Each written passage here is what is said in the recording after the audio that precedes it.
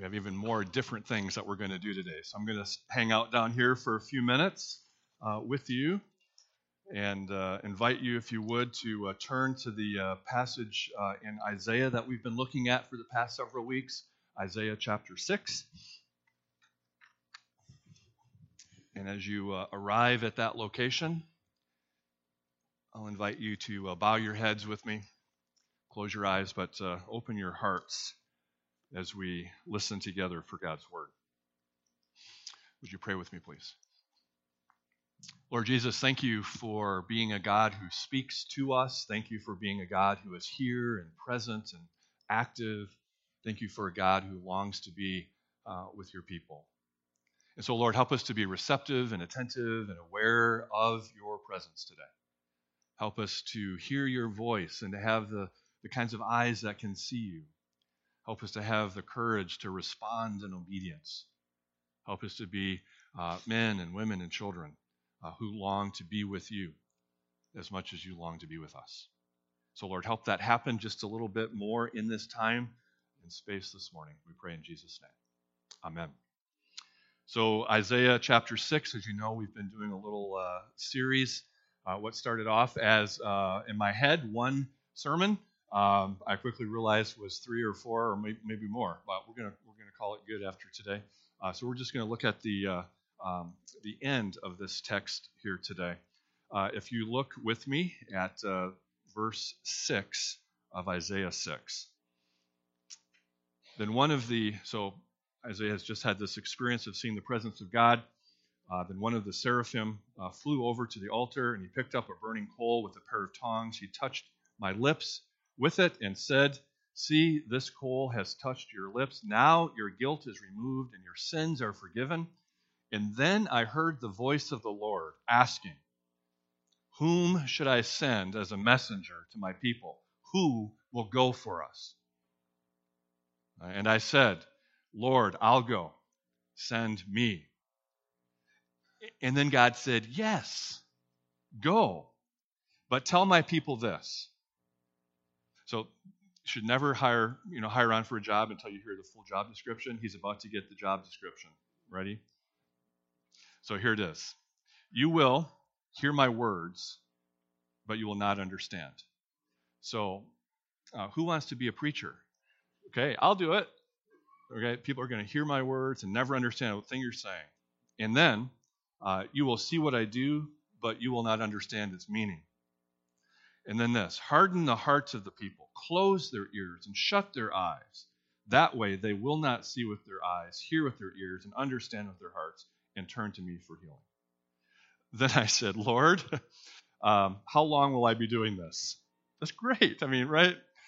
How long will this be going on? And he says this: "Until their cities are destroyed and no one is left in them. Until their houses are deserted and the whole country is an utter wasteland. Do not stop until the Lord has sent everyone away to distant lands, and the entire land of Israel lies deserted." We'll ask God to bless his reading, his holy and inspired word. Amen. So, this is a series that we've been engaged in, thinking about what does it mean for us to actually have an encounter with the living God.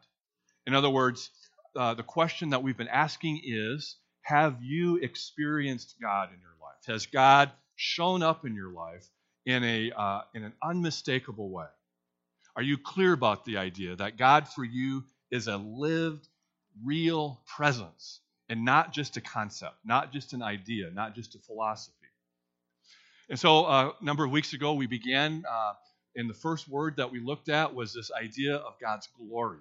We said you will know that you have had an experience with God, you have encountered God when God's glory is present in your life. And the Hebrew word for God's glory has with it the idea of heaviness or weightiness, massiveness. And the idea is that when God's glory is dropped into your life, everything else is displaced by God. Everything else is shuffled around and moved and rearranged. Everything else is reorganized because the massive, glorious presence of God has come into your life. And the tidal wave of that presence is changing everything. You have different dreams, different goals, different ambitions, different longings. Your heart will be changed. Your mind will be changed. Your relationships will be changed. Your priorities will be changed. When the glory of God, the weight of God is in your life, when you have met the living presence of God, you are changed. So that was a few weeks ago. Then last time, we spent some time thinking about God's holiness. When you come into the presence of God and you begin to experience the holiness of God, something begins to happen. One of the things that we said was when you come into the presence of God, longing to know God for who He is, loving God for His holiness, you are beginning to love God on God's own terms. Instead of coming to God and saying, I'm into you for what I can get out of you. I need you to do these things for me. Here's my agenda. Here's my program. These are the ways that I need you to sort of supply for me. All of those things, none of those are bad in and of themselves, but the center of worship, the center of being drawn into the presence of God is to come into the presence of God and just love God's sheer holiness. Love God for who God is in and of God's self. In other words, God's holiness doesn't do anything for you. It's not like power that can give you something. It's not like mercy that can forgive you. God's holiness is just God in God's own self. In fact, the only thing that we get from God's holiness is terror. And that's exactly what happens for Isaiah. Right? We saw that when Isaiah comes in and he sees the holy, holy, holy God, what does he say? He says, I am undone. I am absolutely destroyed. I'm gutted. Why? Because compared to the holiness, the perfection, the dazzling beauty of God, he says, not only is there a problem around me, not only is my nation broken, not only are my people wicked, but I'm broken, and I'm wicked, and I'm a part of the problem. He said, and not just the worst parts of me, but the very best parts of me. He said, my lips, the instrument of my leadership, the instrument of my influence, the place of power for me, right? The best gift that I have, my lips are unclean, and I'm undone. And just as he's about to collapse and wither, as soon as he makes that confession, we see in the story that this fire from God comes blazing towards him, the coal in the hand of the seraphim, and the seraphim touches this coal to his lips. And you have to imagine that Isaiah is absolutely terrified in that moment. I am going to be destroyed by this blazing, holy, glorious presence of God. And instead of being destroyed, what happens? There's a momentary sting, and then he hears the words, you are forgiven. You're cleansed. You're renewed. You're restored. And he realizes that he's alive. Now, the third word that we encounter is a word we hear today, and that's the word grace. Because Isaiah is going to experience a moment of grace. How do we see that grace? Well, first of all, we have to recognize that whenever we have an actual encounter with the living God, it will never just be an internally focused experience. Whenever we have an encounter with the living God, it will not just be for our own sort of navel-gazing, introspection, personal experience with God between God and me.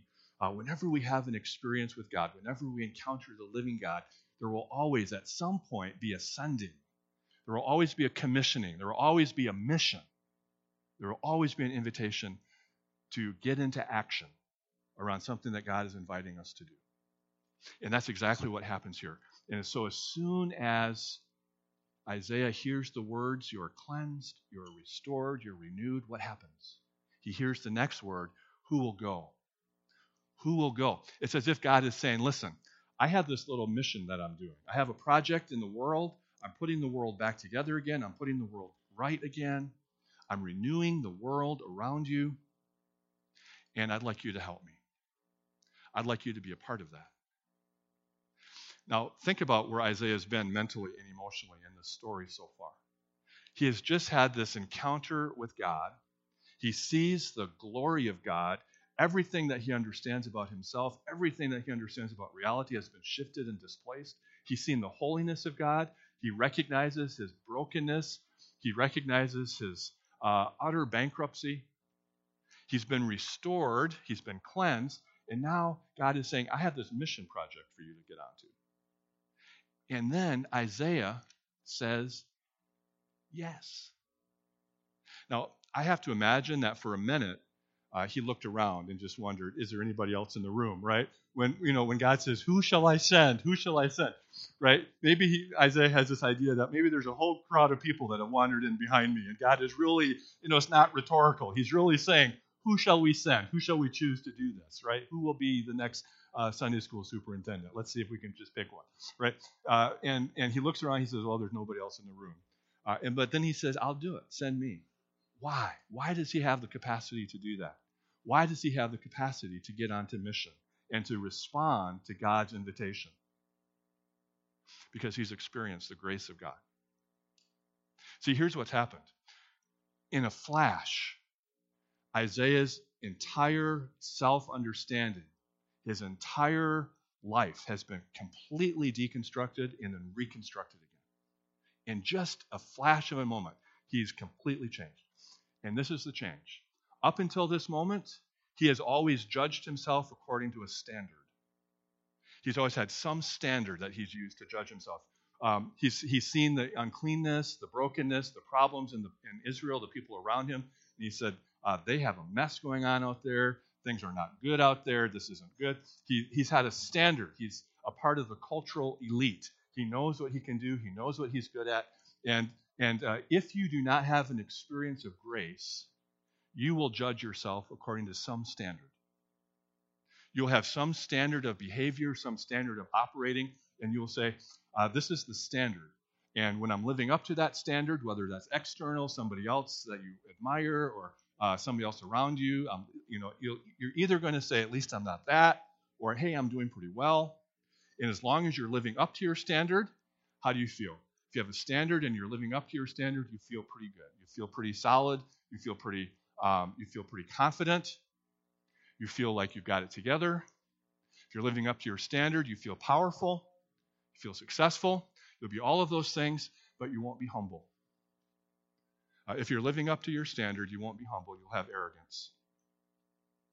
And on the other hand, if you have a standard and you're not living up to your standard, right? If you're not achieving the standard that you've set for yourself, then you might be sensitive. You might be humble. You might have understanding and patience with other people, but you won't have confidence. So you'll either have confidence or arrogance if you have a standard that you're trying to live up to. This was the life of Isaiah. And then grace comes. And now there's no standard. Now it's just grace. And when grace comes, I can be both confident and humble. I can be both engaged and strong, and I can be sensitive and understanding. I can be both at the same time because grace absolutely abolishes the standard. And so what happens is when I begin to step out into mission with God and I begin to see things happening, I see success, I see fruitfulness, I see impact, I see God at work. Now I'm not arrogant about that. I'm just simply confident and I enjoy it, but I still have humility because I recognize it isn't me, but it's God who's working through me. And on the other hand, if I take on the job description that Isaiah was just given, I can step out into mission, I can step out into ministry, I can follow God where he's calling me to go and invest in the ways that he's calling me to invest. And when I don't see fruitfulness, when I don't see impact, when I don't see anything come of it, I'm not destroyed by it because it isn't me. I'm just simply a sinner who's saved and redeemed by grace as well. I don't have a standard that I have to live to. So when Isaiah encounters the grace of God, he, for the very first time, has the capacity to respond in obedience with both confidence and humility to the mission, to the call that God has for him. So I want to say just two more things, and then I want to get really practical. We're going to have a short conversation. Two quick things. People say, well, how do I have that encounter? How do I know what the mission is for me? Two things I want to say about that. One is, don't miss the point that Isaiah is in the temple, that Isaiah has gone to worship. There's always a connection in the Bible between people of God who come and do the thing that they know to do so that God can invite them to do the thing that they have not yet heard. So Isaiah knows to go to the temple. Isaiah knows to go to worship. He knows to create time and space to pay attention to God and to be in the places where God says God will be. And he does that. And so it's no accident that when we think about our worship services together, that we aren't just thinking about a list of things to come and do or a menu of things that we need to get through, or wouldn't it be nice if, since everybody is together, we just, covered a couple of things. Worship isn't a checklist, right? Worship is a space and a time where God says, I will be there. I will be with you. And when we create the time and the space to meet God in that space, when we come and have the story of Isaiah become our story, where we come into the presence of God and we see the glory of God, and we let the glory of God just sort of rattle around in our life and displace and reorganize and redistribute things. We see the holiness of God, and we have a confession. We did that this morning, and then after the confession, if we're paying attention, we can feel the heat of the coal touch our lips. And we can hear the voice of God say, you're cleansed, you're forgiven, you're renewed. You're not destroyed. And then if we listen to the word of God, if we listen to what God might be saying, we're going to hear an invitation. We're going to hear a question from God where God says, who shall I send? Who will go and do this? Who will be my people? Who will carry this message? Who will embody my kingdom? And then we have an opportunity after we hear that message to say, here I am. We always have an opportunity to respond. So we create every single week time and place to meet with God where God says he will be. And that's what Isaiah does. When I don't know what God's invitation for me is, the first thing that I think about is, have I made time to worship? Not just a checklist, but have I entered into worship? Have I come to the place where I know God will be? Because he's promised to be there. And then the second thing is this. In the Bible, there's always a reciprocal relationship between worship and mission. And so not only do I sometimes come into worship and find that I'm getting launched into mission with clarity, with a new encounter with grace, so I have both confidence and boldness and humility. Not only do I come to worship and get launched into mission, but sometimes I come into mission and I get launched into worship.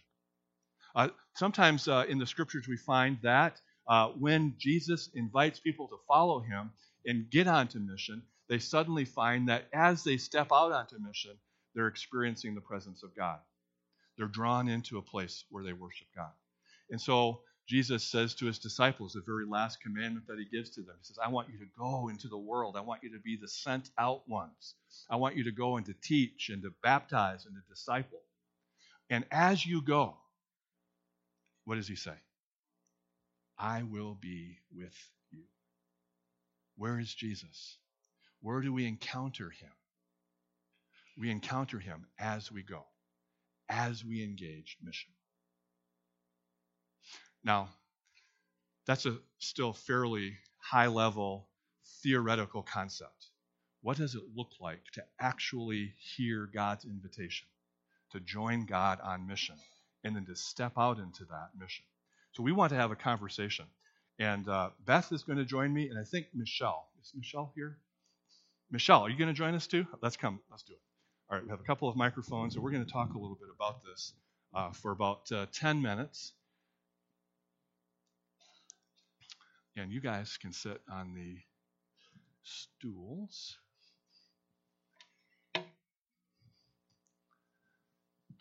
Great. All right, so I'm going to start with Beth. You've been on a journey of discerning God's invitation to you.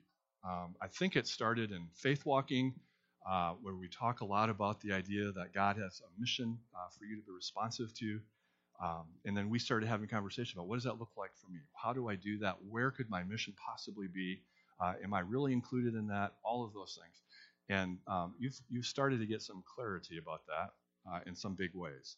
So tell a little bit of that story about how we got here, and we'll talk about what you're doing.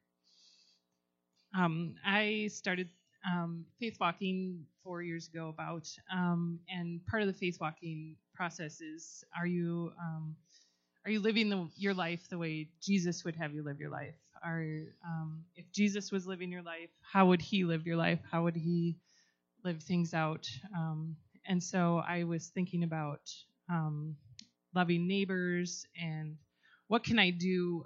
At that point, I had 3 children and 1 on the way, and what could God possibly do with me, or in my life, or what could I have to add? And it took me quite a long time to figure out what could be my place. Because really, I mean, very frankly, it's really simple to assume if I have kids, my kids are my mission, and I shouldn't and couldn't look anywhere else. But you didn't stop there. I didn't stop. I got crazy. Yeah. So I started thinking about my family and health and growing vegetables and food for my family, and then expanded it to think about school and teaching the kids at school about vegetables and growing food. And then we had this big opportunity, and Tim actually said, hey, we could do this like huge thing where we grow a ton of vegetables. And I was like, okay, that sounds great. So last year we started Phoenix Farm, and started being aware of our neighbors here in Midland County and how many people struggle to put food on the table, and how healthy food is difficult to get. And so we had space where we could grow big vegetables, and a lot of them. And so we planted a quarter acre or half an acre last year. So I fully believe that God speaks to us through our spouses. Absolutely, that's my experience almost constantly. It's usually not a two-way street. Usually, God's voice only comes one direction. How did you know, or how are you coming to know that this is God's voice in your life, that you've encountered God in this? I think the clarity comes partly. I've made space with times of solitude and times of making time to hear God. Also, it fills me with joy and peace.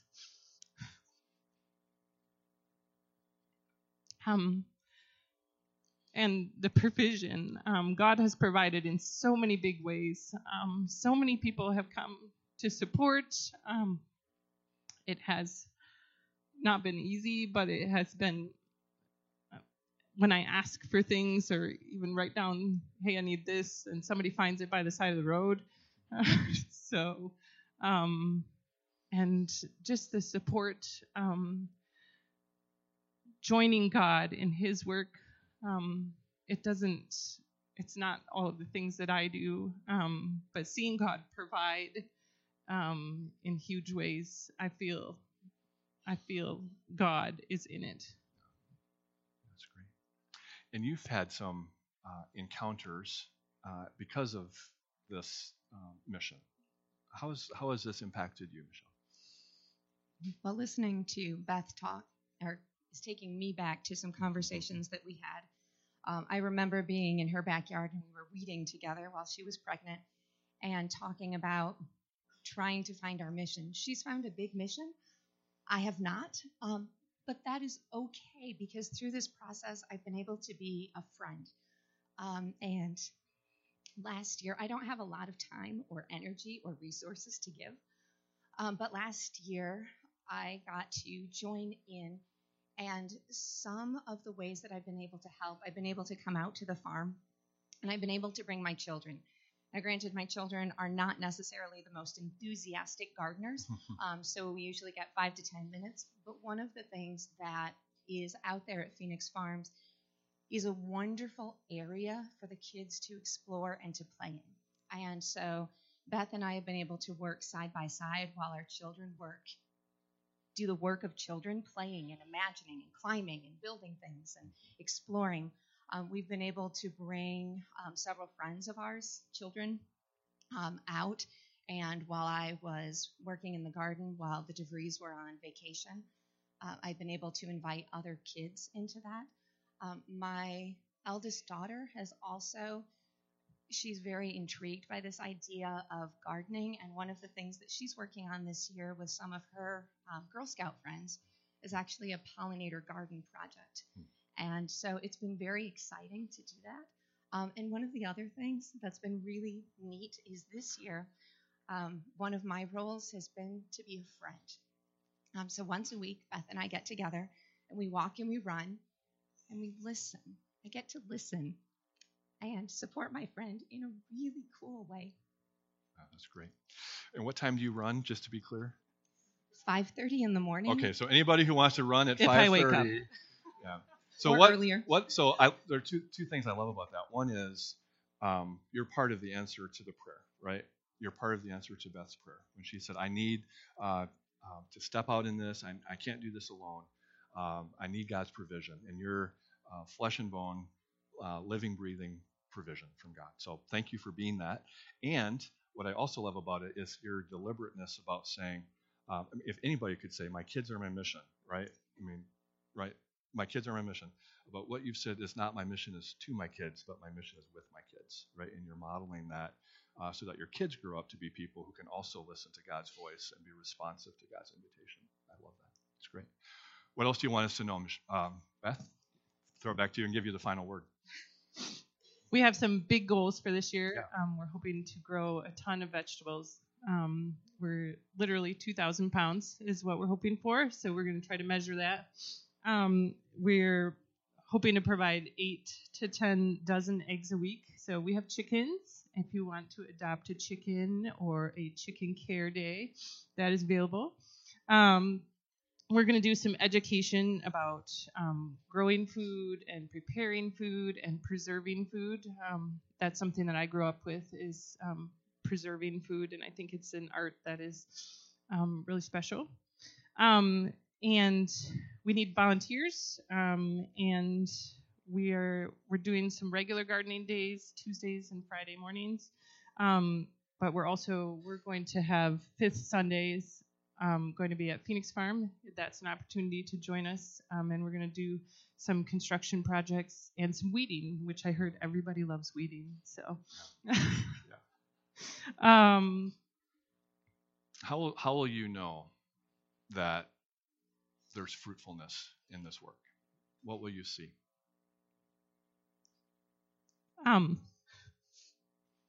I think this is already the fruitfulness of this work. Building relationships, making it a magical place for children. Can I say community as well? At the potluck several weeks ago, one of the people that I discovered there was one of my neighbors. And we talk a lot when we're outside, but we actually, at the potluck, for the first time, exchanged telephone numbers, and we've been texting back and forth since then. And so community in so many different ways. And I know that last year, Phoenix Farm and the fruitfulness of the plants didn't exactly happen the way that we all hoped that it would. But watching the way that God has worked in this past year has been pretty cool. Thank you. My hope, my heart for each of you as your pastor is that you will know what it means to be in the presence of a holy God, to hear God's invitation to you, come and to say, "Join me. I have this little job that I'm doing, and you're perfect for it. I will give you everything you need. I will supply your needs." And don't pay attention to some standard of success or failure, because it's all about grace. My heart for you is that you will hear and experience God's presence in your life in precisely that way. Would you pray with me, please? Lord Jesus, thank you.